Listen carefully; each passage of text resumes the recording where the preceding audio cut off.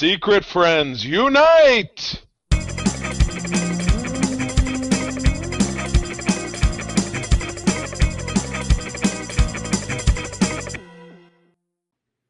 Welcome to the Secret Friends, episode 398. Oh okay, my goodness! You stop it right there, no, because you know what? The mask is one thing, but the cultural appropriation of stealing Count Chocula.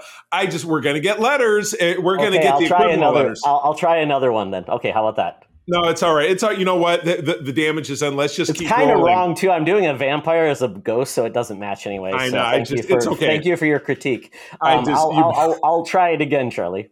I just keep rolling because I think we should leave this in. I like it. That's what I'm saying. I like it. So folks, if you're here, just watch what's on the screen because you're going to love it. It's fantastic. It's well worth it. Yes. Welcome to the Secret Friends Unite podcast. I am one of your hosts, Todd Oxtra, joined by Charlie Carden. But before we go on, please follow our podcast on our Twitter and subscribe to our Secret Friends Unite network feed for all our podcasts. We've got the Holocron Chronicles, we've got the Code 47, we've got the Co-op Mode, and we've got Secret Friends Unite Prime. And then after you're done with that, go ahead and watch some entertaining videos like the one you're watching now. Go to YouTube, subscribe to our channel, and see the wonderful things you can expect in our episodes.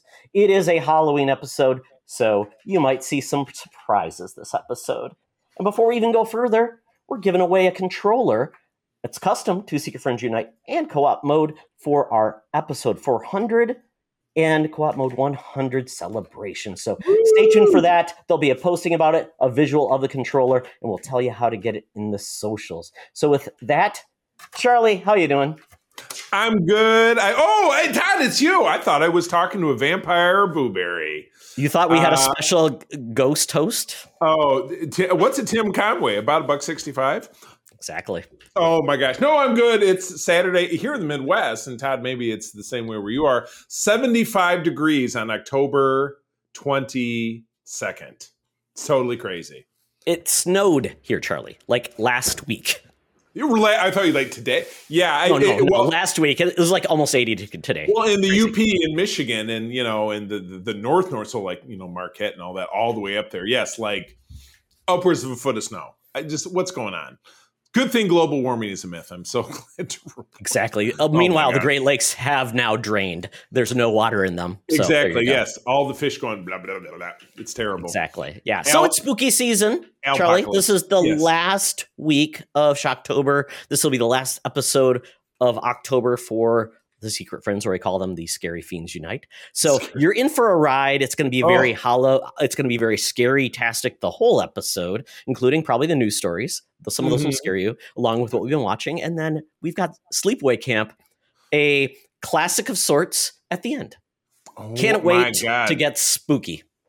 There's nothing certainly more classic, at least within the context of what I'm currently talking about, than the Mighty Thor issue number 398. This is from December of 1988. We've got Thor with the Warriors 3 plus Seth.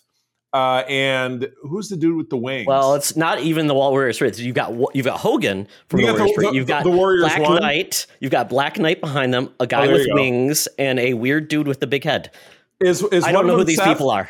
I thought Seth was the guy in brown, but Seth is they're the soldiers that look like snake dudes. So the stunning secret of the prisoners. I thought my brain ran Black Pyramid together into the prisoners of the backyard. I'm like, whose backyard? who are they holding in the backyard? Because in this issue, you will learn the startling secret of Seth's new mysterious power. Like I said, who is Seth? Is Seth the guy in brown? Is he the winged guy? And art by Ron Friends, friend of the show, or at least I think it's him. It is RF, and probably Tom Morgan doing inks. So respect the art of those Don two guys. Heck did the DH Don Heck. How can they only have the little squirrely? Oh, that's Fred Hembrick with the little squirrely knees. And Ralph Macchio took a break from acting to be the editor-in-chief at Marvel. Not the same guy. But oh my goodness. Yeah, Todd, so you're a Thor guy. Were you reading Thor at this time? I was not. I kind of stopped after the Walt Simonson run. Right. It got really weird, throwbacky. The stories just felt like it was like they were taking a weird step back, didn't have really any continuity to like what they were going to do next. We didn't get really good Thor comics again, and probably until the mid 90s, and they did some cool stuff. Once again, exploring Norse mythology. They brought in some cool creators, but man, this was a dark time for Thor. It was just a very run of the mill kind of comic. Almost as bad as Thor 2, the movie. Oh my gosh. Well, you saw it was during this run. We've had a lot of these covers featured where it's like Spider-Man is in and they're fighting the mongoose or blah, blah, blah, this thing and that thing. Though we did have in this run Cap when he first held the to Mjolnir. So that was pretty sweet. But still, anyway. Charlie, guess who was in this? Ooh. A team that you will have no clue who they are. Earth Force, Earth Lord, Skyhawk, and Wind Warrior. So is Wind Warrior the guy with the wing? No, Skyhawk. Okay, Skyhawk. But Earth Lord is probably the big brown dude. Okay, so the guy in brown. The other two were so insignificant that they just didn't even make the cover. There's literally like 30 people in this comic, along with some antagonists. The antagonists were Demons of Death, Grog, Seth, and Loki. So whoever Grog. Seth is. I get Seth is that now he was in the other episode issue I was talking about with the one with Cap and holding Mjolnir. That was on Hydra base. Seth was attacking because I recognized the soldiers. So this is a continuation of that story. Compelling and rich. Moving on. We will never see these characters in the MCU, or maybe we will. I don't know. Not a chance. But we know that maybe it won't be the MCU, but eventually our very own senior news correspondent, I'm talking about Madam Web, will be joining on the silver screen. But before she does that, she's getting paid her nickels and dimes. That's right, 15 cents a week, to be our number one news reporter. So why don't we go see what's going on with her down the corner of Hollywood and Vine right now. Now it's time for Madam Web's rumors and news. Take it away, boys. Thank you, Madam Web. Well, Charlie, I did get some feedback. Madam Web did fully come forward and say Seth is actually one of her ex-boyfriends. Oh, I knew it. She didn't want to admit it because, like, it's kind of like the shameful one. Oh, I don't want to admit it. Madam Web came forward. It's fine, Madam Web. We don't judge. Whatever makes you happy. I don't know what Seth's up to. He's probably working at a IKEA in West Chicago. The heart wants what it wants, and that's really it's the best you can do. Or Walmart. What was it that Christopher Cross said? Sometimes the best that you can do is fall in love. I know I feel like I should be on the radio, but that's okay. All right, what do we got up first from the good folks at MSN? MSN, yes. The Microsoft News Network, I think. They no longer are tied to that, but that used to be the old thing. But we have apparently getting a report, because we've heard Nova is finally going to join the MCU. We weren't sure how they're going to do this. He's essentially become part of the younger Young Avengers, or whatever we call them, the Champions or whatever, which is great. I think it's a great mix. Essentially, Richard Rider was the original Nova, but there's been other Novas throughout time. It's kind of cool. I love it how they keep the heritage character alive, but then bring in new characters. So essentially, they're thinking, though, it's going to be more along the lines of a special, which we got with Werewolf by Night. Which I love. That's a great format. I mean, you and I have both kind of expounded upon, like, Moon Knight, it was too long. This thing or that thing, it was too much. There was, or even over on, also on Disney Plus, but packing in like the Star Wars, like Boba Fett. Oh God, that was grueling. You know what I mean? So, so having these little one shots is great, just like they tend to do it in the comics with maybe it's a 5-issue arc, or it's a 5-issue limited series, or maybe it's 9 issues because it got canceled. The first two being at least in my opinion, preferable. So this is great, and this is not the first one of these that I've heard is going on. But anyway, please. Yes, and I think it's great because it's really cool because introduce the character doing something iconic or unique about what makes him or her, and you don't have to give their whole backstory. Just show us. Have a story. Maybe give them their background in a later story or whatever, but just introduce them doing cool things. And it's enough to just get you interested in the character. So when they pop up again, you're like, oh, I know that dude, or I know that lady, or I know that villain. That's kind of fun. And then expound upon it. I think that would have been more effective with Moon Knight. I think a lot of people said Moon Knight's didn't need that much.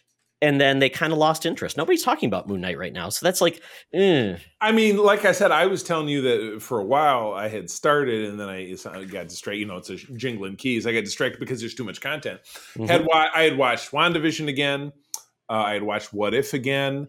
But I barely given either one of those any thought for over the year and a half, or a year and a half in between those have been on, because there's just so much other content blasting down.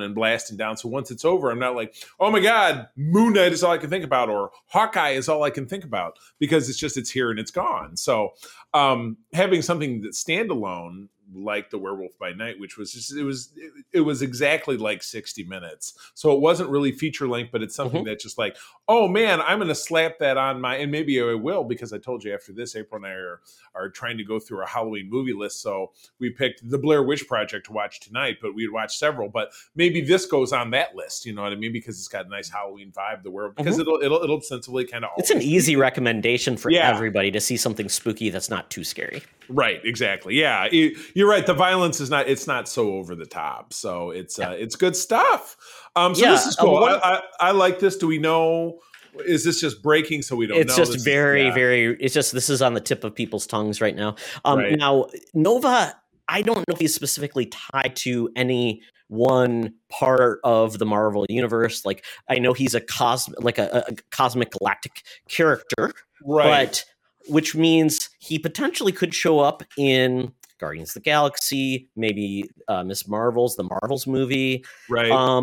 But, the Fantastic Four kind of dips their toe into the fantastic. Both the outerverse and the innerverse with the negatives. Yeah. So I don't know, Charlie. I don't know where maybe he could have this like pop up in one of those movies after this one shot, and then we that's kind of cool. I mean, it's limitless. Especially Richard Rider, the classic character. He was from Xandar. We know that was a big part of Guardians 1. We also know that Xandar was all but wiped out by Thanos just before the Infinity War. So what if this has something to do with that society coming back or something like that? Like I'm not so steeped in the character that I would be able to say with absolute certainty exactly where they're going to plug him in. Also, they have, is it Sam Alexander is the younger incarnation of the character? So could go. Which was a good comic. I'd highly recommend people read that comic. It's newer and it's really well told. Yeah, was it the Champions? Was that group of younger characters? And yes. I know I read that it was him and Kamala Miles Khan Morales.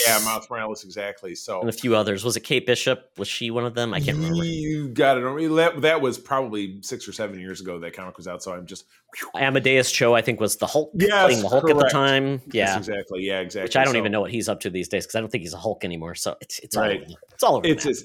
It comes and goes. So anyway, early news, and I'm sure we will learn more about it as time goes on. But Todd, this next one, if I'm reading the flow correctly, this is More Than Meets the Pete. What do we got? So we've got this Transformers Rise of the Beast movie that we know nothing about.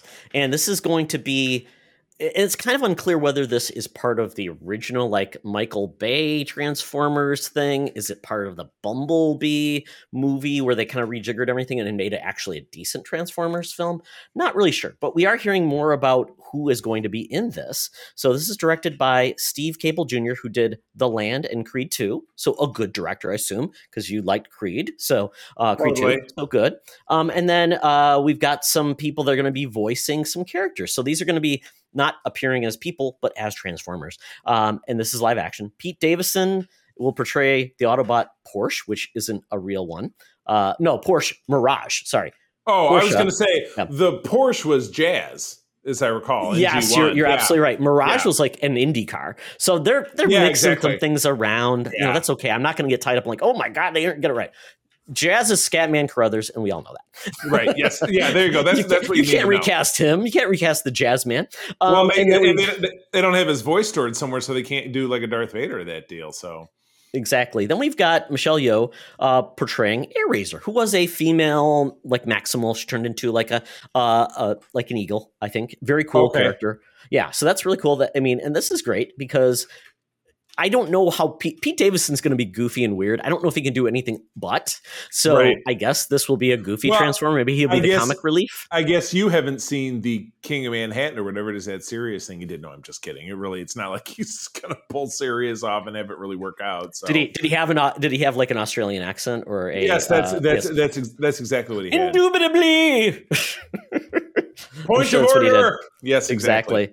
Yeah. So this is pretty cool. I mean, it's nice. I don't know about you, Charlie, where your stance is on voice actors. I prefer like real voice actors versus like celebrities showing up where it's like, okay, I can tell that's Sylvester Stallone doing a voice. It kind of distracts me. Well, I agree. And, when you think of some of the big voice actors like Fred Tatasciore, who was Bender in Futurama. He's Shax in Star Trek Lower Decks, and he's great. But you're right. He's a voice actor. They're kind of the jack of all trades. Think about Mel Blanc, right? Think about Mel Blanc versus Dwayne Johnson. Are there voice actor? And again, we talked about the Mario Brothers movie coming up, and obviously Chris Pratt is Mario in that. Is that its own version of stunt casting? Do they just do that? Like, we got to get some notoriety for our thing, so we got to suck them in. We saw that really didn't work with the Super Pets movie because it was I was going to say Chris Rock. It was The Rock. And, today is Chris Rock, which is Kevin Hart.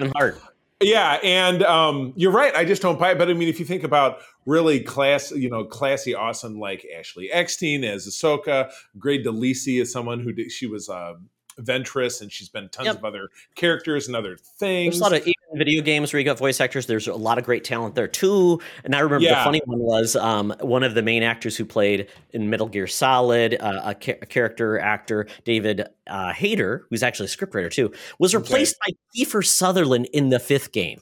I'm like, it doesn't fly because it feels like I think it's what's akin to like Sweeps Week stunt casting that they did back in the old days. If you're not familiar, Friends would bring on like a character, like the big actor of the week. You'd have Renee Zellweger, who they brought on as Rachel's sister. It was Reese Witherspoon. Yes. So it'd be like a Reese Witherspoon. Or they have like Voyager. They had the Year of Hell where the ship got all blown up and whatever it is. And how are they going to survive? So it's just, yes, in the old days, for anyone who's not acquainted, when the ratings device was a Nielsen box that sat on top of your TV and recorded what you watched, networks in May and then in November, September would have periods where it was like a count day at school where they would really intensely try to hype up the show that you're watching to make sure you tuned in. So it would be a very special episode. It would be a very, stupid guest star, Cousin Oliver. I don't know, whatever it is. But yeah, that's what putting a well-known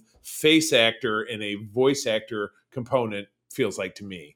Just kind of based on what we're talking about. So yeah, I don't really see this as kind of a big plus. But again, I mean, I have no skin in the game with Transformer stuff just because I know that is your special deal, but I think about those Bayformer movies, and I just really can't get past it.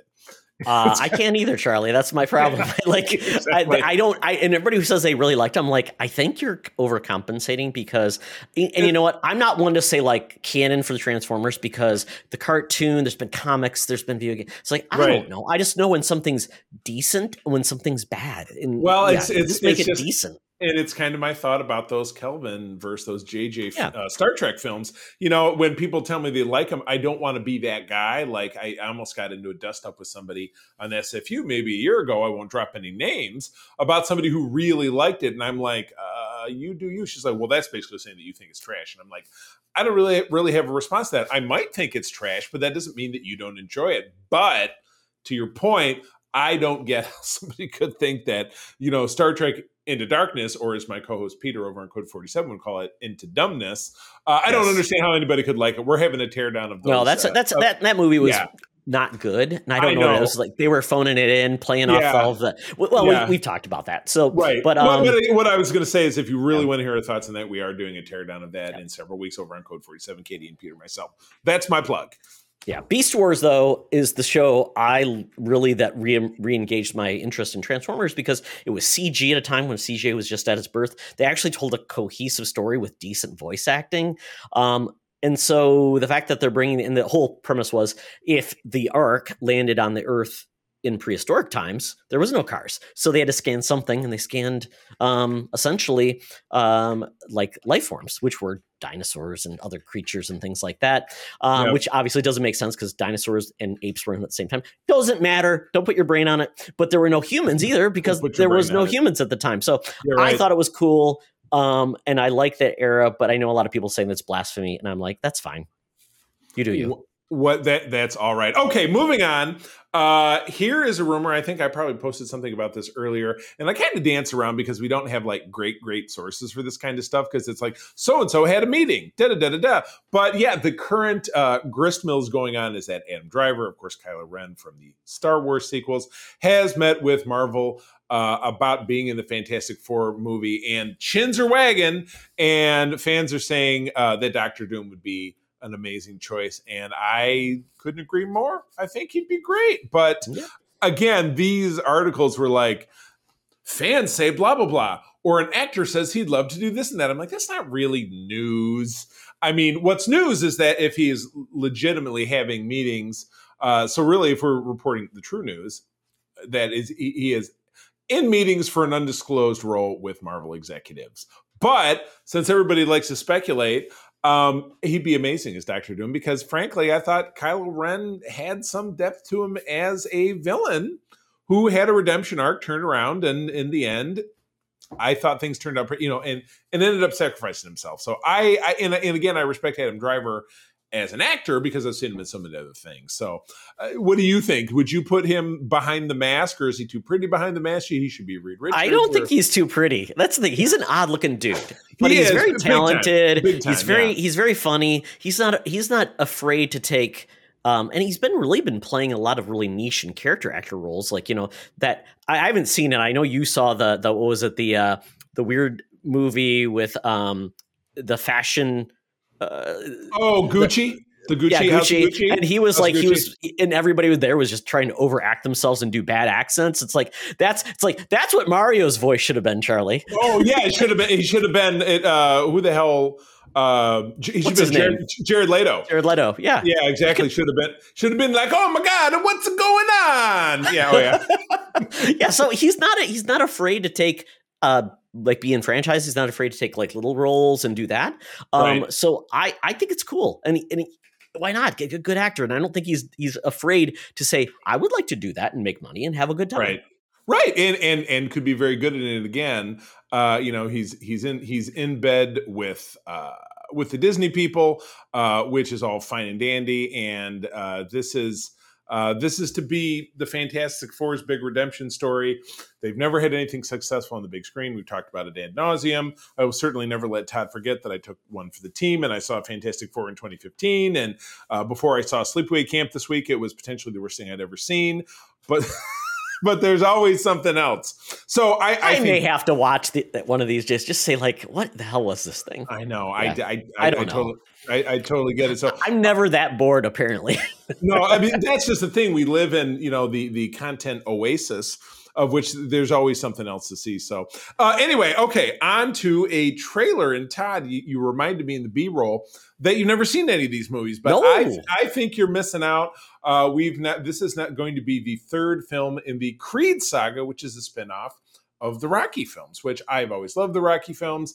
You can take it or leave it. The first one, they were kind of oddish, evenish, because the first one was great, second one was bad, the third one had Mr. T, the fourth one had Drago the Russian. Okay, so the fifth one was kind of a little bit more of a Tommy Gunn, right? Yeah, it was kind of more of a deep dive emotionally. Didn't he get like HIV too?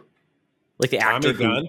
I have absolutely no idea. There's something weird about that. I think that happened too. Well, what's sad is that the kid who played Rocky's son in life was his real son and then passed away a number of years ago under somewhat auspicious circumstances. And his son was replaced by Milo Ventimiglia. Oh, that's right. Yeah. And when they made a sixth one called Rocky Balboa, which was in 2005 or so, then it spun into Creed. Creed is played by Michael B. Jordan. He is the illegitimate son of Apollo Creed, who died in the fourth film in the ring with Drago. Rocky kicked it off in the first film. I believe he was in the second one as well. Drago came back in the second film, and then, of course, his son was a boxer, and the two of them fought. And then this third film, he's squaring off against Kang the Conqueror. Oh, my God. Yeah, it's Jonathan Majors is his name. Ripped as shit. Holy oh, my God. Crumbs. I don't think he could add any more muscle on his body. He'd explode. He's tacking it on. So, yeah, the story that we're told in this trailer is that much like we see Rocky and Rocky IV, he's living a great life. You know, he's married, has a kid. His wife is Tessa Thompson, by the way, who's a musician in the film. Just like in Rocky IV, like I said, Rocky's making the big money. Everything's great. But then, you know, this thing comes up that's going to rock his world. It turns out it's a childhood friend of his who's been in jail for 20 years for a juvenile crime they were both involved in. But obviously, Kang took the fall. And, that's an age-old trope. That pops up in a lot of stuff. But whatever. And then, so much like in Rocky V, Creed takes Kang, I'm just going to call him Kang, takes him back under his wing, helps him get back on his feet, but finds out that, he's really ripped and a boxer, but he's just so angry. He's got this terrible. That's what you do in jail, Charlie, right? You train and you box. You box and you're angry, I would imagine. Or you get a degree. Or you get a degree, exactly. Yeah. So it spins off into what you would expect, which Kang and Creed end up in the ring together. That's where it's headed. Said that this is directed by Michael B. Jordan. I think that's pretty amazing. So he's doing. Yeah, I didn't know he was interested in doing that. Yeah, he's doing the Kevin Smith. Hopefully, it won't turn out like that. I'm sure it'll be lots of fart jokes and yes, Dick Whedon fart jokes. Count on it. Exactly. But yeah, Todd. So I'm gonna throw the gauntlet down. Before this film comes out, which again, I already closed the page. I don't know when it's going to be, but I'm going to maybe first quarter of next year. I want you to watch the other two films and come back. Do I have to watch like the Rocky 5 and 6? No, why would you? You don't have to watch. I don't know, Charlie. There might be a plot point. I'm like, you don't have to watch any of the Rocky films. Well, you know what? I'll tell you what. Well, I've seen all 1 through 4. I have not seen 5 or 6. It wouldn't hurt to watch 6. Because you see Rocky in modern day, and spoiler alert, Adrian had cancer. She passed away. Rocky owns an Italian restaurant in South Philly, and then that's where he's at. And then goes through the events of that film, and then a couple years later, Creed comes out, and he's instrumental in that. And so you could, but then again, based on what I just told you, you don't have to. I would just say, watch Creed 1 and 2, So you're saying, if I want to see how Rocky does as a restaurant owner, restaurateur. Yes, there you go. Because I mean, that might be important. Because I can't necessarily do the sausage, do the meatball punch. I can't. I can't necessarily oversell or undersell the value of Rocky Balboa, aka Rocky 6. That's a decision between you and your God. I can't help you with I thought it might be like Karate Kid, where like that's how he trains, by showing how to make the pasta, because that's how you block. You gotta punch. You gotta punch the meatballs. You gotta punch the. I'm gonna punch. Mickey made you punch a steer and chase him behind him, but maybe Rocky's like, it's all about restaurant skills. He's got to flipping the big tire over and running through the snow in Russia. Yeah, it's all that. Got to pick up the big bowl of boiling water to get the pasta ready. You bet. And you see a little bit of that. You see about the backwoods train. You see him punching a tree in this trailer. I think it looks nuts. I'm into it. So Todd, gauntlet down. Creed 1 and 2. That's on you. Make it so. Is there a robot in any of them except for Rocky 4? You know what? I don't want to give that away. Is there a Paulie? Is there like a new Paulie? No. There's not like Paulie 2.0? The robot is Paulie. There you go. No, like Michael B. Jordan. Like Michael B. Jordan has like a Paulie, who's his goofy friend. It's a robot they put Paulie's consciousness into that robot. Oh, that's good. Like Herbie. Yes. Yeah. Oh, he's exactly like Herbie. Well, and ties back to Michael B. Jordan. Exactly. Inexplicably in the Fantastic Four movie. Was it the 6 degrees of the Fantastic Four? Oh my God. 6 and 4 is 10. Or should it be the 4 degrees of Fantastic Four? That's probably more appropriate. There you go. Shorter trip. All right. So that comes out. I already closed it next year. Yeah. March 2023. Yeah. So I've got time. You got time. Make it happen. All right. I will do that. I think they're all on HBO Max. Maybe. Probably so. I wouldn't be surprised. All right. So the next 10 movies from DC presuming that they don't all get canceled. Well, exactly. This is kind of like a precursor to what we're going to talk about in the Geek Easy. Yeah, exactly. And there's two parts of the story, essentially. So Black Adam is the most recent movie. We'll talk about that. So we'll move on to say, what's next with DC? When I saw Black Adam, there was a trailer for Shazam. Yep. I also there's a trailer for the Mario movie. Still looks good. Nothing new though. Okay. So yeah, we'll just go through this really quick, Charlie. So we'll do a quick check to say yay or nay. We don't have to go in deeper than that. Now, is the yay or nay if we think it's going to actually come out, or if we care about it, or both? How about if you are interested? Okay. Because I think these are, because we don't know if anything's going to happen with DC. You know, we could get a Gleek the Space Monkey movie after they canceled the Wonder Twins. We don't know. Oh my God! All right, maybe did Gleek show up in the Super? I need to watch the Super Pets just so I can see if Gleek showed up. I can't even remember if he did. All right, I'm going to kick this off. Keep us on track. First film, March 17 in the new year. Shazam! I didn't get hit by a bolt of lightning. I'm pissed off. You're the only one. Yeah, ouch. Fury of the Gods, yay or nay? I'm a total yay. Very excited. Yay too. Yay too. Yay, Big yay time. Me. Yay too, Brutus. Oh, Todd, all right, what's after that? Okay. Maybe. It's going to be Flash, June 23rd, 2023. The funny part about this is we did get some news about Ezra Miller. Apparently he's being charged with up to 26 years in prison or jail or whatever. I can't remember what the official charges are for. Somebody said it's just for stealing alcohol. I think it's burglary, 26 years. Not but the child endangerment. Yeah. Well, maybe it's all lumped into one. Grooming. Okay. Yeah. Let's keep it moving. I'm going to say I am going to abstain from this one because I can't really express interest in something that I feel like it's too much poison. I just think so. Okay. Yeah. The only thing that's making me say maybe yay is I think I need to see The Perfect Disaster. Maybe I take this one for the team. But apparently everybody is saying in the background, from what I understand, I was listening to a podcast where we get these reporters saying they're hearing from people on the inside who actually see this thing. They're like, they're excited about this movie. So I'm like, okay, is there something weird? But I'm hearing this also might be the way that they can skirt around, get this thing out and say at the end, it's going to Flashpoint and everybody's different. Ezra Miller is now a new actor. That could work. You know what? That is a loophole. All right. Next up, Blue Beetle. Don't care. Sorry. I like the character. I like the new take on him. And this is the Karate Kid, or the young one, which is Manuel playing Blue Beetle. I think it's a great, it's kind of like a alien young kid gets powers. I like this. I will see this when it comes out. So yeah.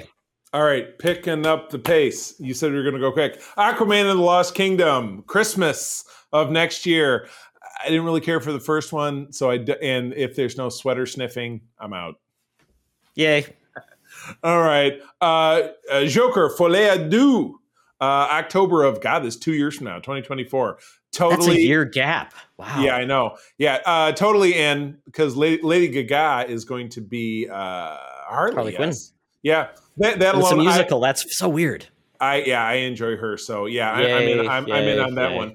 Wonder Woman 3 TBC. That's the actual subtitle, TBC. Yeah, TBC. I'm going to say no because TBC means jack shit, and the last one was terrible. I'm going to say yes because I think they're going to take all that feedback, Charlie, and realize they need to get the two directors and Jeff Johns out of the shit and let somebody else make the story. Because apparently they are both bad about picking a good script. I guess. So I'll say yay and hopefully fix it. The rest of these are in the weeds because there's no dates. The Batman 2. That was confirmed. It's happening. Okay. I wouldn't say I was super crazy about the first one. You might have to go back and listen to our episode. Maybe I said I did love it, but you did say you liked it. Okay. Well, now in retrospect, it doesn't really thrill me. Black Canary next, couldn't care less. That's not happening. Yeah. That's not happening. I give it a poop. Yeah. Supergirl. I think that's not happening. Yeah. Man of Steel 2 had a confirmation this week, I thought. No, that might be like the will of the Rock trying to make the news feed. He is. I don't know, and he is very formidable with his rock will. Rock will. There you go. It's like a rock wall, but it's the rock. Rockwell, the singer who sang "Somebody's Watching Me." Music trivia: Berry Gordy's son, the guy who was behind Motown. Music trivia. I think that's the only song he ever did. Is it? I don't know. Music trivia, absolutely concerned. But anyway, another really shitty DC. So are you a yes, though, if it's all rumors are true? Are you a yes or a no? Man of Steel 2. Yes, absolutely. I enjoyed Man of Steel. I am too. Yeah. Hopefully, with Zack Snyder not involved, I hope he gets the movie he finally deserves. I guess. All right, moving on. Let's do this quick. More DCU. Yeah. Now, Todd, we reported this 2 months ago. Walter Hamada now leaving Warner Brothers. Is this? Yes, it's true. Is this a super bad sign that it's more, kind of Discovery fingerprints, or is it just a bad sign that it all stinks regardless? Well, and he didn't even want to accept like some type of development deal from Warner Brothers. So this is bad juju. Bad juju. Everyone apparently they've put out to basically be the Kevin Feige of DC has said no. Because they think that they're basically in a bad position because it's just a hot mess. There's only one name, Charlie. So Walter Hamada was behind. He kind of came in a bad time too, because it was right around the time that Justice League had launched. He came in and he kind of had to fix some things. He had some mild success, but once again, he was kind of dealing with some really crappy stuff. So he's leaving. He doesn't want to deal with it. I'm hearing that Greg Berlanti may be the one who's finally approached. And if anybody has done something that's wide and breaching, he's probably the closest one that says, I can manage a million things. And with a big budget rather than the CW budget, he may be able to make some magic happen. Well, I mean, you remember, and again, I think it was right basically when we first started doing the show, which is now 8 years ago, that's when Arrow was out, or was in the second season. It was great. We were both watching it, really engaged, because Arrow was just Batman because they couldn't do Batman because Flash was introduced and like, this is fun.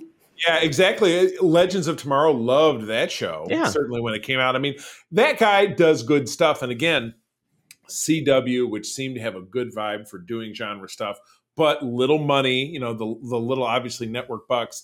So yeah, you throw it in the mix. So I would say, there's nobody who couldn't, but it's not going to be Dwayne "The Rock" Johnson, even though he thinks he's going to be taking over DC Films. So we'll talk about that in a minute. But he already made his own little desk plate.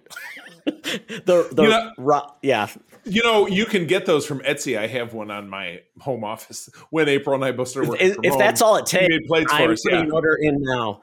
Yeah. Director of Awesome Things.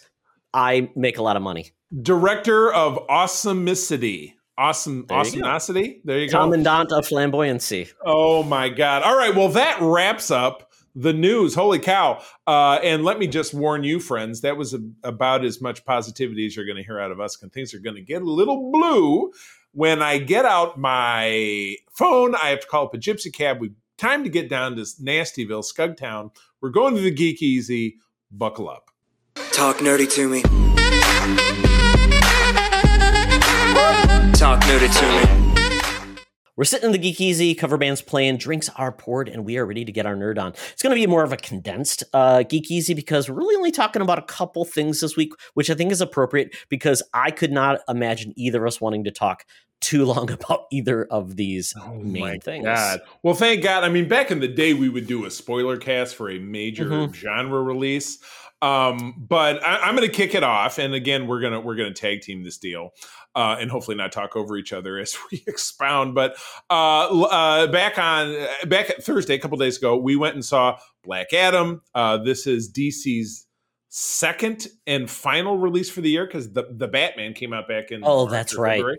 Yeah, you forget about it. You forget about it because I was no. It's just 2022 is just a weird year because I remember when I saw that, and I need to watch that again, Charlie, because I saw it in the worst theater in the world because I went to see it with a friend. So I need to see it on a real screen. I 100% fell asleep in the middle of it. I don't know why, Charlie, because you fall asleep in every movie. I don't anymore. So really, that's a change. It gets me to thinking that maybe that's for a specific reason. I don't know. It's just that movie was so dark and rainy, and maybe it just made me feel like sleepy time. But anyway, back to Black Adam. So we have a storyline, and again, I'm not going to remember any of the specifics of character names and this. So spoilers, everyone. Spoilers, everyone. For both films. Yeah, it's not. So yeah, we get back in ancient times. What's the name of the ancient city, Todd? Kahndaq.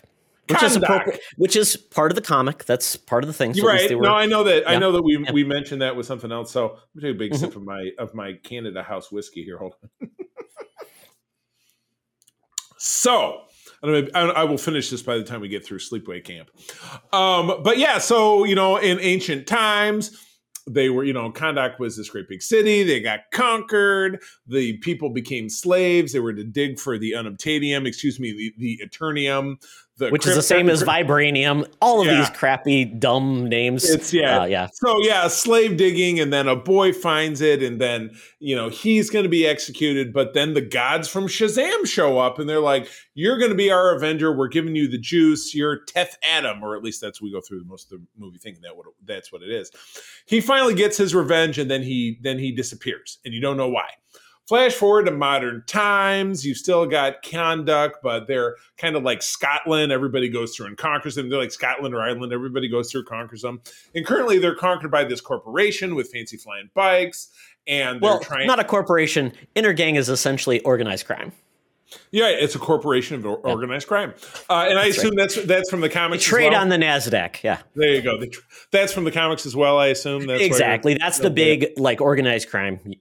So that's like the Magia or a Hydra. Absolutely, which is better tech and more interesting name. Yeah, right, exactly correct. So at any rate, the whole MacGuffin from early in the film is here's this big crown of evil. That's what disappeared when Teth Adam, killed the king back in ancient times, and now everybody's getting a little bit closer to trying to find it. And when they stumble upon it, that's when Teth Adam is released from his tomb, prison, whatever it is. And immediately, Todd, this is where the movie turned into eye roll city for me. Because first of all, what we were seeing, I'm like, well, this really seems pretty par for the course. But immediately when Teth Adam gets released, Teth Adam is, of course, Dwayne "The Rock" Johnson, the star of the film. He starts horrifically killing people by the first guy grabs him and he electrocutes him until he turns into bones. And then he does more and more of it, and he's squishing people. And it's supposed to make you feel what exactly? We also get, and again, April and I looking at each other back and forth, we're like, Snyder might not be involved, but his fingerprints are all over this to the point that there's so much slow-mo in this movie, it probably added 20 minutes. Just, he's punching and he's screaming, and his eyes are lightening up, and the lightning's going back and forth. It just turns into Trope City. Then we slide into the Justice Society of America. There you go. Out of absolutely fucking nowhere, Hawkman, Dr. Fate, and then it got April and I were talking about this. They threw in Atom Smasher and Cyclone. Cyclone's a young... Cyclone is a character I'm not very familiar with. Right. So I don't remember her being part of the Justice Society. Atom Smasher rang a bell. And as April said, the last two were completely superfluous. Paid almost no purpose to the story. Dr. Fate, I think, was a high point, played by Pierce Brosnan, character that I have some fondness with. We saw him obviously in Smallville and some other television incarnations. And I like Hawkman. It was played by Aldous Hodge, who I went back April and I watching The Walking Dead right now. Aldous Hodge was in The Walking Dead. Before the apocalypse, he was Michonne's husband and mother of his son. Okay. Yeah, he's been in other things too. Yeah, I can't remember what though. Yeah. He was in one of the short treks. Do you remember the one where a guy finds discovery in the distant future? Yes, it was. Yep. And the dancing and he falls in love with the AI running the ship. So okay. And so he was good, but super predictable. So I would for sure say that of that quartet, I enjoyed Pierce Brosnan the most because everybody loves Pierce Brosnan. He's James Bond. Oh, Charlie. Yeah. Aldous Hodge was in Big Mama's House. I don't know that I've ever seen that one. It's honky grandma be tripping. And he's got a really good movie list. Yeah, he was in Straight Outta Compton. He was MC Ren. Yeah, I did notice that when I was looking through it. All right, so in the end of it, blah blah blah. We didn't have a big blue sky hole, but we had we had a red sky hole. We had the red devil, and obviously there's a big bad and. Teth Adam, he's kind of like the Arnie as the Terminator in T2, where he's got a kid sidekick teaching him to be hip and say stuff and whatever it is, and the kid's mom, but the kid is there to obviously be a foil to get kidnapped and blah blah blah because that's a big subplot in the film. And in the end of it, he's successful, and you find out that really he was a villain in ancient times, but now he's choosing to be good and blah, blah, blah, and defeat the Satan. And so anyway, at the end of it, we end up with the Stinger that is Black Adam, which is what he chooses to be because of his outfit, and Adam, which was already his name, kind of doing basically a Teams call with Amanda Waller. Via drone, yes. Via drone. Now, that's not Viola Davis, that's the other one, right? No, that is Viola Davis. Viola Davis, Octavia Spencer, they don't look at all alike, so I don't know why to mix them. But Amanda Waller, who's of course from the Suicide Squad and other things, is Viola Davis, correct? So yes, and she was the Woman Queen? Yeah, the Woman King, which I've not seen. Yeah. Which that was supposed to be really good, yeah. Yeah, but at any rate, so they're mixing it up via this Teams call. He hangs up. He's like, "Well, I don't think anybody on this planet can stop me." And it's like, could there be a more heavy-handed lead-in to the Stinger that Dwayne Johnson himself revealed about a week ago, that Henry Cavill shows up as Superman in his classic Superman outfit? Todd, we need to talk. 7 thumbs down. Totally obnoxious film. I felt it was. I walked away from the film feeling nothing. I mean, mediocre. It felt like nothing is a good feeling, because again, when you see a movie with someone, we're walking talking about it. It's not remarkable. It doesn't do anything that great. It doesn't do anything that horrible. That I would say, I think people think the worst movie ever. No, I just think it's generic. It's mediocre. It's bland. It feels like a superhero pre-MCU, which it should be better, and they should have learned from it. But I'm like, I don't know. I liked some of the characters, but they were poorly developed. I thought the fact that Teth Adams, Black Adam, kind of talked like a regular dude was a misstep. He should have had some type of accent connection to his exactly. He spoke the language before, and then he was speaking English, or he should have spoke the language first. He listened to them and like, okay, I'm a god, I can translate and I'll speak English. I can pick up watching TV or whatever. But I mean, April and I were walking out, and she made the point. She said, I liked the story. I thought the storytelling was abysmal. Absolutely. Bad script, bad plotting. None of the action scenes were, I think, effective. At doing a lot of things you talked about, Charlie. Like, he's just killing people. I'm like, okay. He's nuking them and blasting people, and more than once he just throws guys into the distance to their death, and it's like, and a lot of that shit was in the trailer, so it's like, okay, well, it doesn't have any impact, because this was very front loaded in a trailer, which is the big danger. If you don't we threw some things in the trailer, it's kind of a sizzle reel, and then maybe those things aren't in the film after all. Yeah. It felt a lot like Wonder Woman, except without the charm. Yeah. Because you essentially had the same type of end battle. And I thought a lot of the characters were misused. And like you said, Charlie, they just showed up, and it's like, that doesn't work. It's not like that doesn't work anymore. It's not enough like, oh, God, wow, look at them. Nobody knows who these characters are except maybe the geeks like me. And it just seems like, what a missed opportunity. And it's like, at this point, I'm like, I don't know. Like I said, underwhelming. First I said, I hope just to be whelmed. I was underwhelmed. Okay. Disappointed. Fair. I do feel like, I think we talked about this, Charlie, like just a second ago. I feel like The Rock, no one wanted to tell, like George Lucas, no one wanted to tell The Rock, hey, you've been working at this for 15 years. Maybe you should update the plot from 15 years ago when, superhero movies can be fantastic. This just felt like when people didn't know how to do superhero films. And I get it. They're not easy. Marvel still stumbles with like Eternals and other things. Right. But, this is such a huge missed opportunity.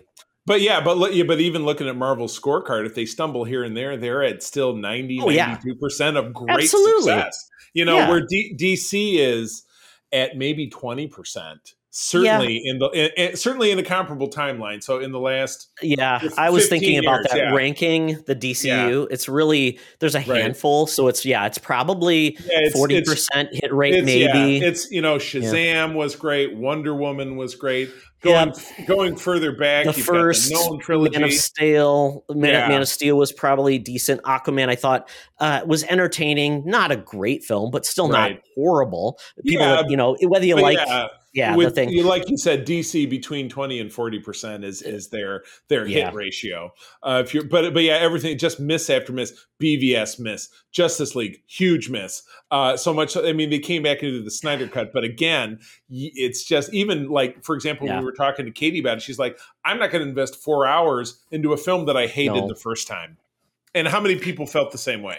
I think that's the whole point. It's like, and it's a curiosity. And I don't know how many people outside of like the people that are morbidly curious and the people that loved Snyder actually will ever go back and see that one versus the one. I don't know. I don't know. One thing that I wanted to pull out, Charlie, that just is so odd in this movie.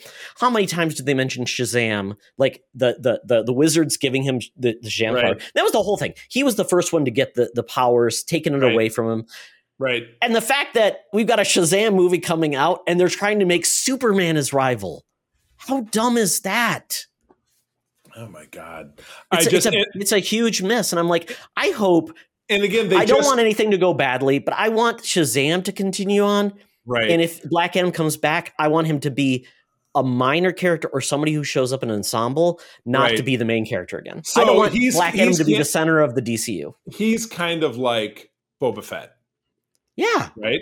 You're right. It was just like, it would be great. He would be a great side piece or a side piece. Absolutely. Part of a team, whatever it is. But when you gave Boba Fett his own show and then you took basically 40% of that show and made it about another character, which they didn't take that big of a chunk. But again, working the wizards in, and then you got to throw Superman in at the end. But it's so dubious because they talk about getting rid of Batfleck and they talk about getting rid of, Superman and it's just such a mess. I like Henry Cavill as Superman. Of course, for me, nothing will ever be Chris Reeve as Superman, but Chris Reeve is dead and it doesn't really matter. Well, it's 40 years ago, too. So, exactly. But we have that thing of like we have someone who did the role in a unique way. Right. I said, if I want Superman to show up, I want him to be doing heroic things around the globe. Well, I don't want him fighting other heroes. He's Superman and he saves the world. He's the champion of Earth. So exactly. So that's exactly the way it should be. Yeah. So, all right. So quick score. You're giving it like a 2 out of 10. Yeah. I was going to say I'd love to push it up closer to a 3, but I just can't. I'm giving it a 5 just because I felt like there was parts that I could have liked more, but it just felt like a movie from 2005, and it didn't learn that it's 2022. Right, and the Rock's overall Trump-like exuberance over this, like, my God, we're changing Rock has never acted before. Right. I mean, The Rock really doesn't act. He shows up and says lines as himself. And he did. Well, he's Will Smith. Don't you remember don't you remember back in the days like Wild Wild West with Will Smith? Or Independence Day with Will Smith. He's just doing Will Smith, and that was him early in his career. Charisma goes a long way, but it shouldn't go all the way. But eventually, it ends. All right, moving on. It dies out. Yeah. So Charlie. Another movie that we both watched. I watched it last weekend. I'll take this one. So I watched Halloween Ends on Peacock when it first debuted. And, feedback, we liked 2018 Halloween, really enjoyed it. Thought like, wow, this is a really good take. It's probably the best Halloween film in years. And then we got the sequel, which was Halloween Kills, which both of us thought, did they hire a different director, a different scriptwriter? Because this felt like it's by a completely different staff. Neither of us liked it. We were just like, what the hell is this? So I thought, well, maybe Halloween Ends is where they fix this trilogy, where it's ending, and we get something good. And Charlie, let me just tee this up. How do you feel about a Michael Myers-led movie where he's only in like 15 minutes of the movie? Does that sound like a good script, like to go on? What the hell is even going on in the rest of the film if that's what happens? I don't know. That's the problem. I mean, I like the beginning and end of this movie. I like the first 15 minutes and I like the last 15 minutes. And the rest of it should be its own like Halloween 3. It's just his own thing, but do it elsewhere. Please. I just don't even really know what to say. So, you're right.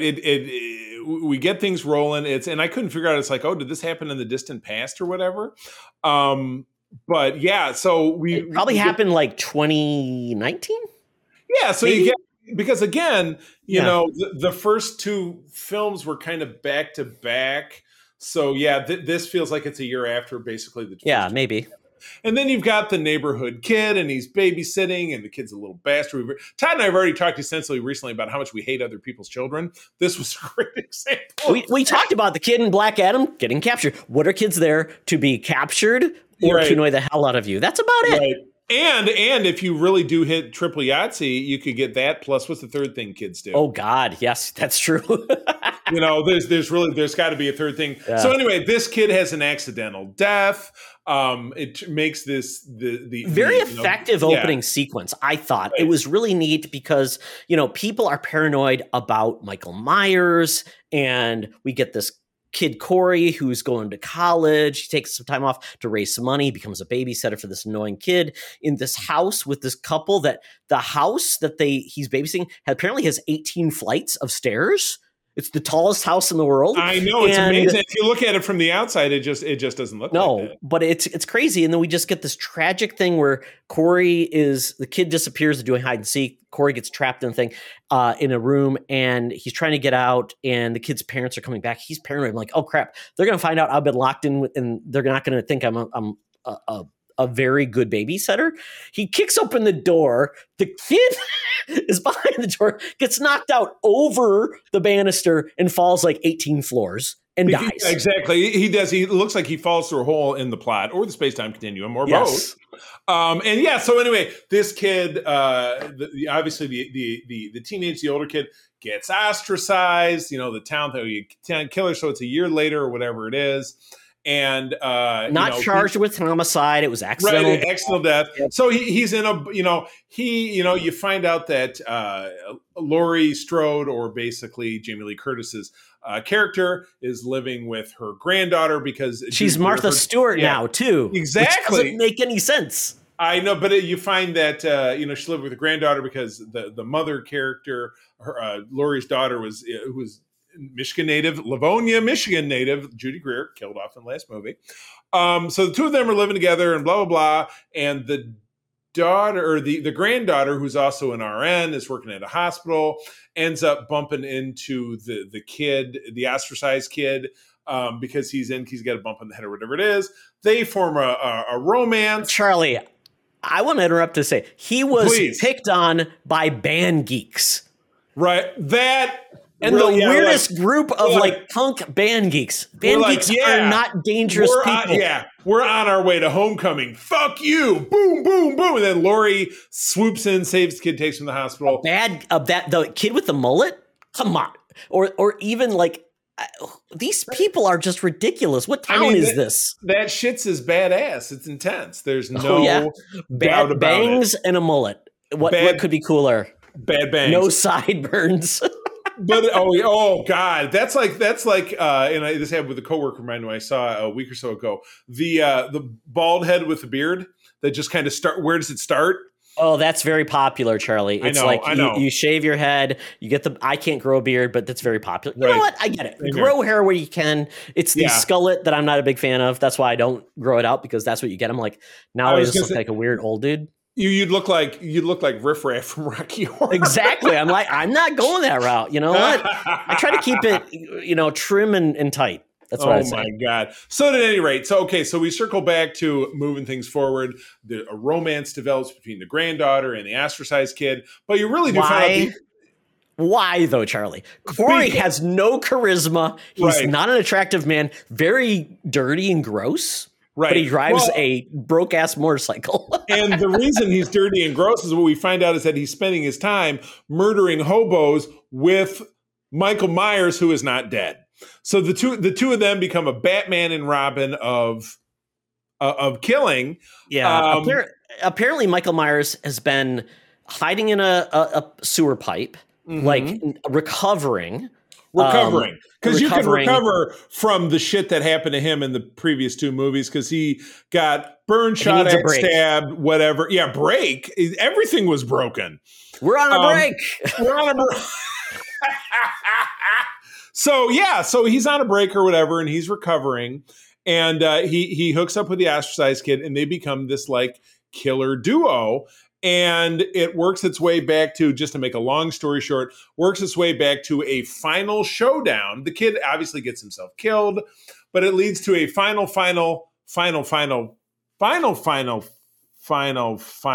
showdown between Laurie and Michael Myers that ends over a kitchen island. So can we go back a second though? Because when Corey goes like apeshit, so he goes to like the junkyard. Right. And he becomes like a man possessed. Like the way he takes out some of the people. And that's something I think when these movies, what you want is some good deaths, some really cool creative ideas. And this was bankrupt for it. Some of the deaths were just kind of gruesome and not creative, like just running over people, busting their skulls. Was there a kill that you thought was like creative? I thought when the one girl, the nurse who got promoted, was like put up like a push pin on the wall. I thought that one was halfway decent. It was funny. We were chuckling. We were watching because April's like, years before April and I met, she dated an ophthalmologist, so our doctor. She says, when I was dating him, I called him Brian. I didn't call him Dr. So-and-so every time we were. It was just so super fake, and fancy house, whatever it is. And Haddonfield, you can't really figure it out because parts of it are abandoned and parts of it are McMansions. It feels like the Rust Belt where a town's struggling. Right. It's kind of like the precursor. I mean, this whole thing was just very odd. You had like the weird, like Laurie and her daughter or her granddaughter, like the relationship was a little bit strained. Laurie wanted her to go out and just experience life. So she says, "Oh, Corey looks like a nice guy. You should date him." Well, that did not go well. And then Laurie says, "Oh, you can't because he's got the eyes of a killer. You need to not be with him." So then that causes strife. And that then never works. And then when Corey and her granddaughter go out, they go to the club, and Corey's not charismatic. He goes to the bar. He pushes her back so hard, and her granddaughter's an attractive woman, seems intelligent, has things going for him, but obviously broken and wants to fix someone. Right. It's just so wrong. You know what? You know that I have that same hang up myself. I'm in therapy about it, trying to fix broken people. Doing better all the time. But yeah, it's a perfect recipe for it. Anyway, let's skip forward, as I said, to the big denouement, which is the big slug out. What does she do to him here? So she stabs him Laurie stabs Michael a bunch of times. She's got him pinned on the island. She pulls down the refrigerator on his leg so he can't get up. Breaks his arm. As most 65-year-old women can do. Right. Well, she does do Activia, so she poops. But she manages to get his mask off, cut his throat. He's bleeding everywhere. And he finally dies. Still not right? done. But still not done. No. Remember, he tried to Yeah. Yeah. He's still got one arm. So even though his arms were, he's still broken and flapping around. And they do manage to finally kill him. And then the big conclusion, that the procession of cars, like a funeral, in the night, through town, back to the junkyard, to the car crusher, the thing that it destroys all the metal. It's got all the teeth. They put his corpse into this grinder, and you get to watch this grinder destroy his corpse. Halloween ends. How much money did this movie make? I don't know. Well, the funny part is, I thought this was like an allegory. Like Michael Myers was dying, and Corey, essentially, his killing, fed Michael Myers, brought him back, because when we first saw him, he was kind of stumbling around, not very healthy, not the Michael that can is like a tank. But with Corey, ultimately felt like he was feeding his soul and making him whole. So then Michael Myers essentially says, "Well, you've done your job, Corey." Crack, or not crack, but when Laurie gets screwed over because, if I can't have your, Corey says to her, because Corey tries to kill Laurie. "Oh, well, if I can't have your daughter, you can't." And he basically stabs himself and dies. And her granddaughter doesn't side with him. She runs away. So just a hot mess of a movie. And I think this is finally done. Maybe, especially if this tanked out. Well, they would have to reboot it again, which Rob Zombie did back in 2010 or 2012 or something. Oh, we had H2O. Remember when H2O happened? Well, that was brought back. Yeah, that was going back in the 90s, and essentially when they brought this back, they wiped Absolutely. all the canon going back to that first 1978 film, and they jumped it forward to the 2018, so 40 years, whatever it is. Is this done? Well, we go back to 3, right? We just redo 3 where they have the weird Halloween masks and make it a new thing. There you go. So anyway, what would you give this one, Charlie? This, I'm going to put it higher. I was actually entertained by this versus Black Adam. This I would give like a 3.5 out of 10. I'm going to give this one a 4 because there you go. Like I said, I liked the opening and the ending. Right. Yeah. Wow. It was, and then it was just nothing but static for the. And Todd, this was like 2 hours. This was like an hour 50. It's really long. Yeah, it was. It was just weird. Yeah, it was just big time. Thank God. Well, it was nice to see Laurie. Maybe Laurie will have a happy life as she goes on with the guy with the bad comb over. Yeah, her and Will Patton, the sheriff, because there's always a sheriff in movies like this. They're going to go to wherever, Italy. I don't know where he says. Yeah. Wrap it up for us. Let's wrap this up. Something positive you can do to enjoy the spooky season is, this is on Shudder, but if you own AMC Plus, it's there as well. And that is 101 Scariest Movie Moments. This is really great. Every episode is like 10 different movie scenes or movies where they kind of focus on why it's really good. And they're like 40 minutes long. So it's very condensed and you can see a lot. And what they do is a great job of like enticing you to say, oh, I've never watched that film. That looks really cool. I'll watch that. Some movies are like, I see what they're doing there. I'm not going to watch that. And it's just great. I mean, most recently, so they start off with 101. They go 101 like to 88. And then they do every episode. There's a couple more left. So Charlie, you can actually watch this. I think it's a great use of time to really invest to see what horror movies are out there that might have missed and some that you can obviously skip. I like it. They bring in like actors, directors, just people that and give their feedback on movies. Like Tony Todd is in this. It's great. He talks about his own role in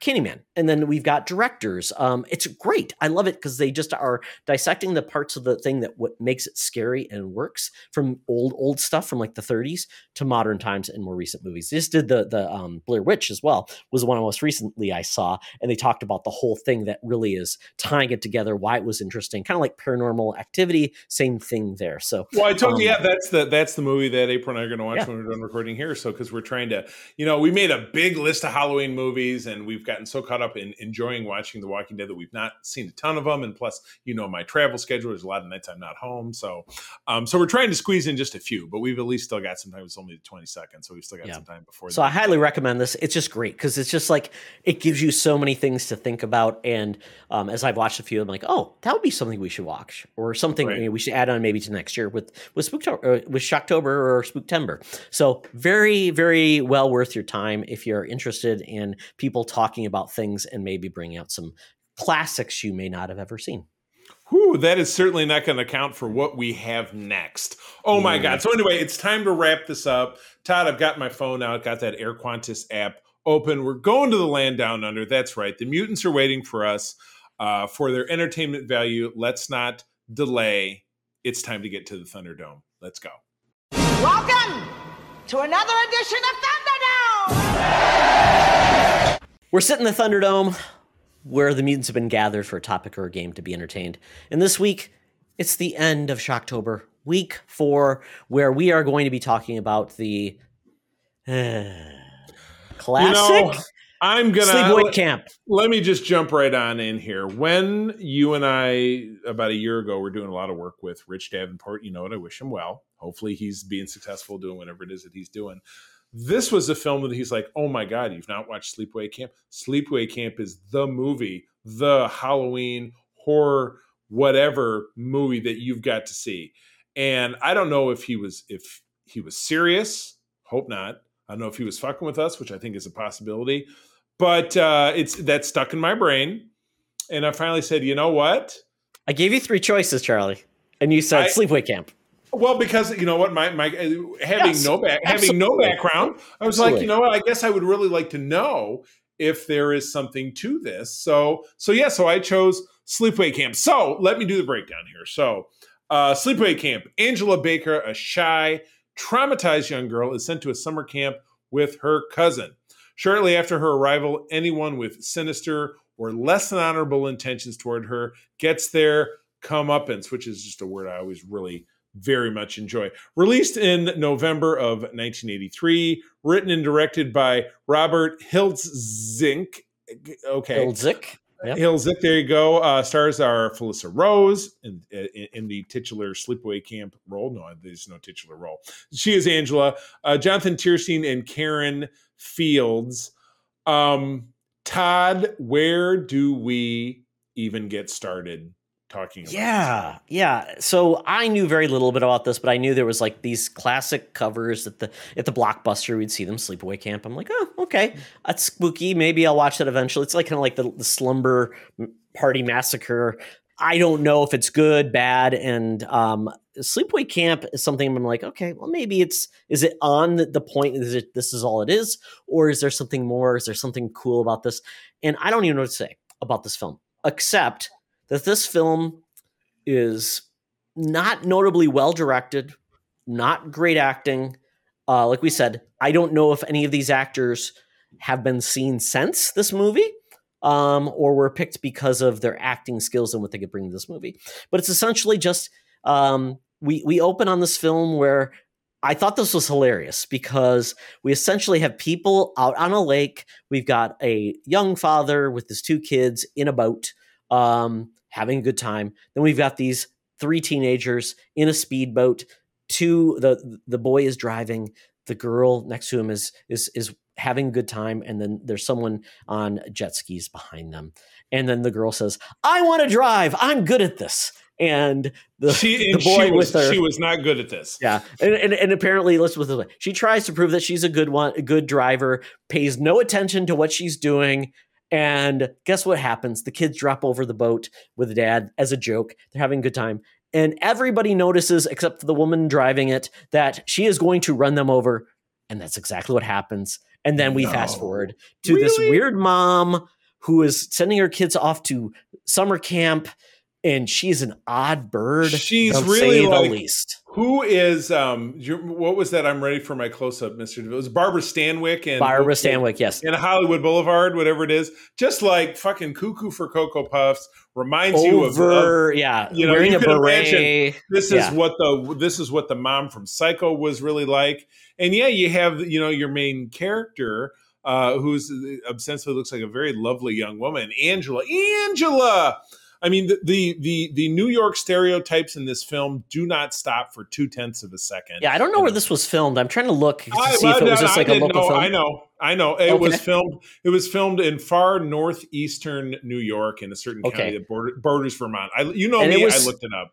And it was filmed for $350,000. That was its budget, Charlie. So we're gonna look up it's like what it actually made. So I mean, but that Mel guy, Mike Killen, he was born in 22 in Hartford, Connecticut. So a local, he must have been a local talent. He was in the jazz. I was giving some of his like roles. Singer? Oh wow! He was in the Jazz Singer, not the original one from 1952. Midnight Express. Not a lot of film.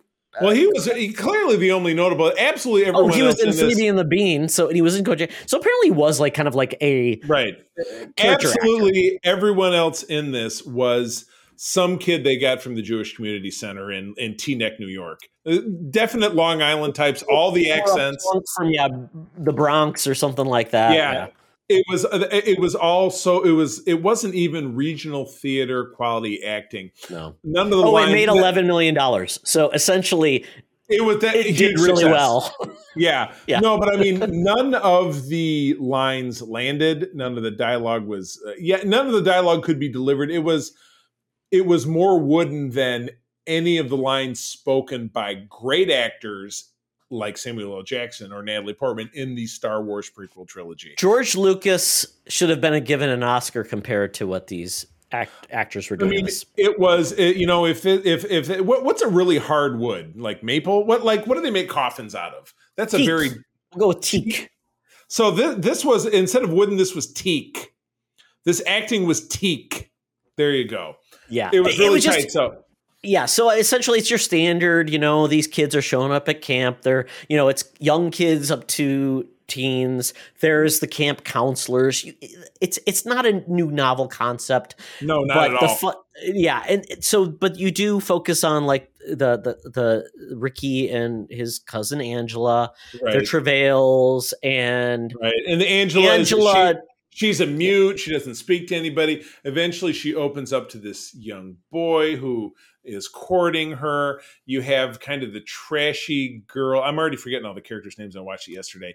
You have the trashy girl who's tries to, who hates Angela because Angela, it won't speak and whatever it is. And it's just a pissing match between her and Angela. And then she tries to steal away Angela's boyfriend. So that just kind of makes it worse. And it's just extraordinarily thinly veiled that, sorry, Angela's the killer that goes around and kills absolutely every one of the characters.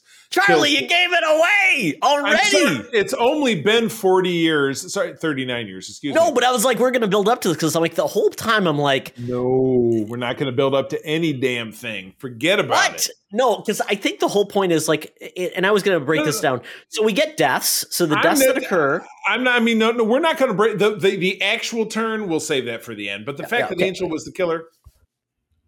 But I was a little bit worried. I'm like, are we going to get Angela is the mute. She kind of stands out there. She is like, she's getting mistreated all over the place. Her cousin Ricky is coming to her honor all the time. There's a couple good counselors. There's a couple of bad counselors, which is absolutely hilarious. Oh, the cook. Yeah. That was the first one. Oh yeah. The creepy guy who's obviously looking at the new camp residents coming in. Like, who am I going to accost? To pull his wiener out. He's unbuckling his pants, and it's gross. Yeah. So I was going to break this down. So as we go through this, the deaths, Charlie. So we've got a death by boiling, who's the chef. We've got a death by bees, who is one of the camp counselors, who's a jerk. We got a knife through the shower wall. We get bludgeoning, I guess you could call it. Arrow through the throat. The absolute best one, hot curling iron in the cooter. That would be. Was that what it was? I wasn't sure where that was going. Yeah, because it was opened up. It was opened up. I don't know. So it clamped down on the. I'm not showing you with my hands. You just. Charlie, but that is. We're moving off. Killed with the curling iron. I did read somewhere that was what was inferred. So I don't want to know. Killed with curling iron. One was killed by drowning. In the boat. Then we had one. I was trying to remember how everybody was killed, because there was some interesting kills in this thing. I'll give you that. That's probably one of the only saving graces. Yeah, we had like a sack death where there was all these little kids basically bludgeoned to death at night. So that was another death by arrow, much you mentioned. Not gonna lie to you, I did again fall asleep in the middle and I missed the sack deaths. I'm sorry. It's such a short movie too. It's like, it's not exactly long. 85 minutes. You're absolutely exactly, correct. No, exactly. I nodded off. Yes, I missed the sack deaths. Yeah. So, I mean, it was some of the deaths I didn't see any of the deaths that were that interesting, to be honest. Right. I didn't think they did anything really cool. I thought the curling iron bit was unique. I'll give it that much. Yeah, it was just such a bizarre. It was unique and different, I thought. Yeah, but it was bizarre. Yeah, so then we had all these deaths occurred, and then it was weird. Mel, the owner of the camp, who did not want to let anyone know anyone was dying, apparently. Right, he's like, it'll ruin me financially. Ruined me. Remember, really, he was the guy who got the arrow, so that's what ruined him more than financially. Well, and he got a little obsessed, so he tried to like beat Ricky to death, which I just thought was like, that's very odd. That was a little bit too aggro for his bit, yeah. So it says, the acting, and again, he was the only actor in this film. You had super buff Steve Perry was one of the counselors. Oh, he was awesome. He was a nice guy. Yeah, and he lived because it was him and one of the other counselors that in the nice girl. In the penultimate scene, finds Angela for the final reveal that the boy that Angela was kind of interested in. She finally pulls him off into the woods for a little romance. We'll get out of our clothes. We'll have a good time, because she's been pushing him away. We don't know why and why she's weirded out. Yeah, because she seems the one that he's connected to. They're connected to each other, and she's finally coming out. And and then we get everybody who's been attacked by her that sees Angela was like, oh, it's you. And I'm like, okay, I guess that's where we're going. But then the big reveal at the end, it's like, and this is like 4 minutes left. Right. This ended on a bang. Reminded me of Todd, I don't know if you've ever seen it, filmed from the early 70s. I think it's a Robert Altman, or whatever it is. Dog Day Afternoon. Have you ever seen that film? Yeah. Well, I haven't seen it, but I know of it about a guy who's doing a robbery to get a sex change for. Right, but when it ends, a guy gets shot between the eyes and the movie's over. Oh, okay. This was very much like that. However, so are we prepared to move forward? Spoilers to the very end. If you're sticking around here, it's a spoiler, folks. So yes, so the buff Steve Perry and the other girl come in flashlights upon someone's back. It's Angela. She's naked, so you can see that she's naked from the back. You see a naked pair of legs off to the side, so you're using your head to figure out that it's the boy. She turns around to stand up, and the boy's severed head rolls forward. She's murdered him and cut his head off with what really looked like I'm not going to say a kitchen knife, but not even really a steak knife, but managed to cut his head off, sever the bone. That part's kind of hard to believe. She reveals her face, gaped mouth, agape. You see completely weird nude noises. Yeah, she's just, but her mouth is unmoving eyes, open mouth. You do see in full nudity that it's a completely nude boy with a pubis and a penis. She is transgendered individual. Well, it's not even transgendered. It was the fact that you get a flashback. You find out that the mother of Ricky adopted, or basically took on, after her husband died, after that tragic accident, took on this child and said, I've always wanted a girl, so that's what you're going to be. So took a boy and essentially raised the boy as a girl against the character's will. So it's not even, it's a sense of like traumatized, treated away, and then just, I mean, it didn't handle it very well and odd, and essentially said, well, anybody who goes through this should be a murderous, crazy person. So just not a great look in 2022. My good, yeah, and it's funny because I was looking through the wiki page on this, and there was a big section on commentary, and there were a lot of queer and transgendered journalists commenting on this and talking about the complete inappropriateness in the transition to a modern audience of looking at, well, gosh, if you're biologically male but raised as a female, that it would make you insane and murderous, and if that's the inference, that's horrible. That's absolutely, and it is horrible to assume that, because there are no doubt people who have been raised that way who figured out who they really were and managed to live a completely normal life. There are people who it's weird though, because it's not like this was a choice. This was somebody who was forced upon all of these things upon themselves and had no choice in the matter. It was like, so then it's not even like it's such a weird, different discussion rather than the standard where someone chooses that path for themselves. So it's just an odd one. I don't know, but I feel like,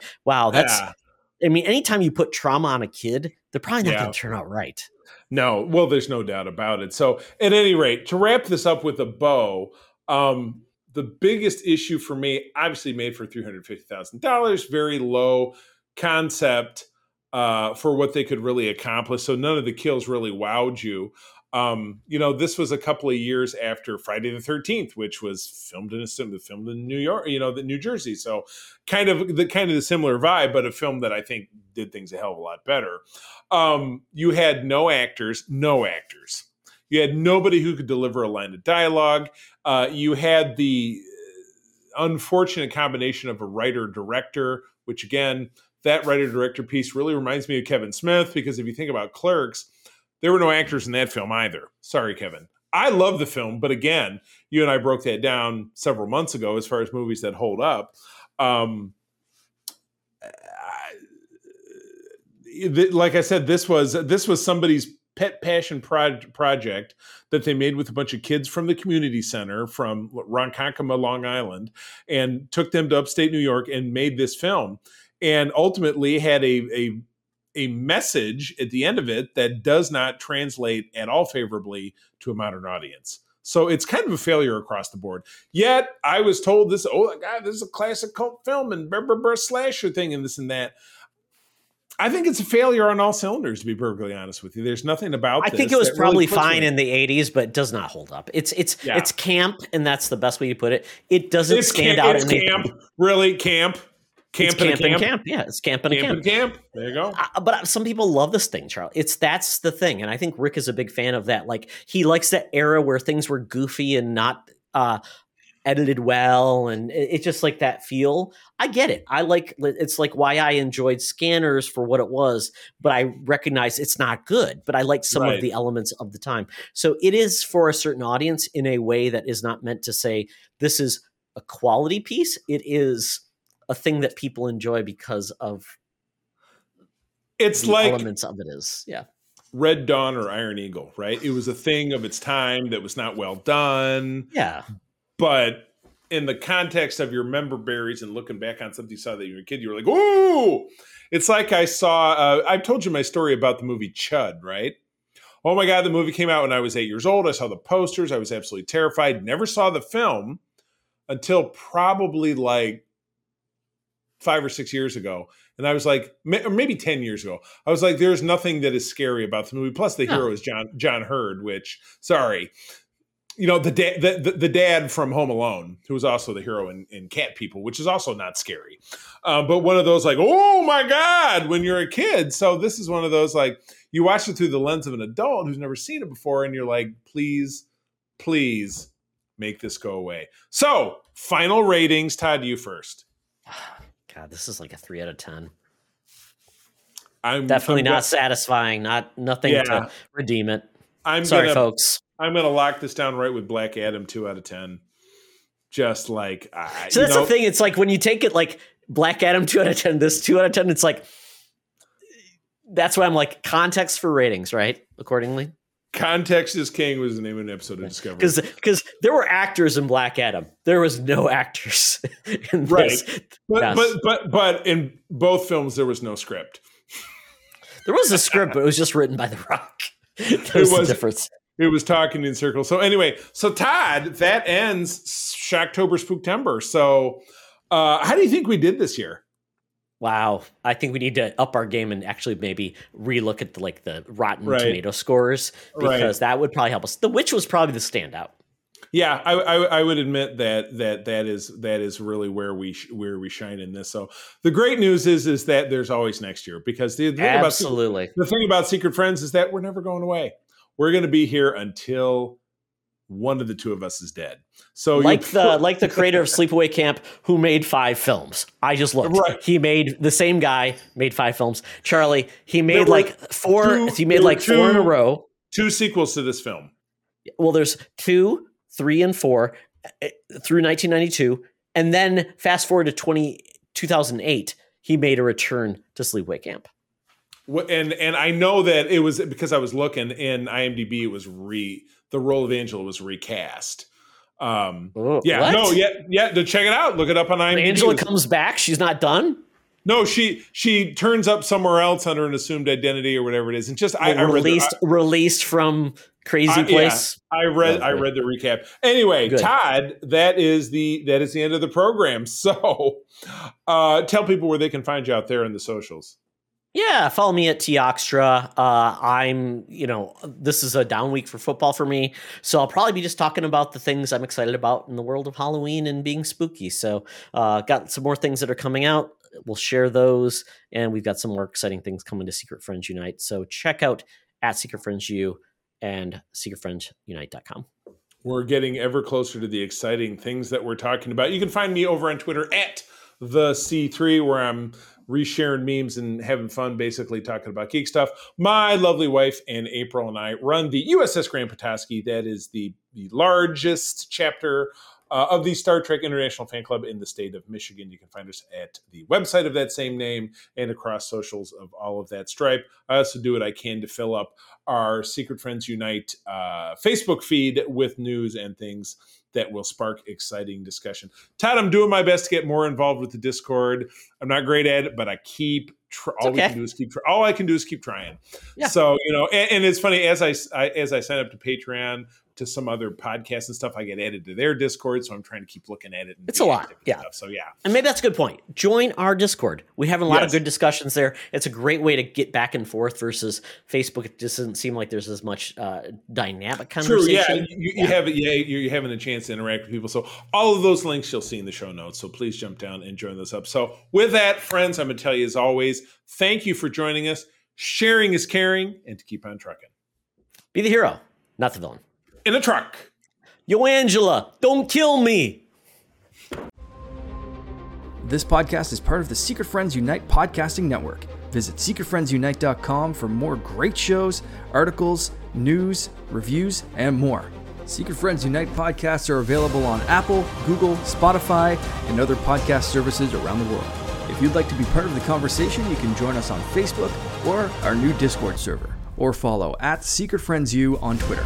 Please subscribe to Secret Friends Unite on YouTube and visit our merch store at tpublic.com. Just search Secret Friends Unite. Thanks for listening.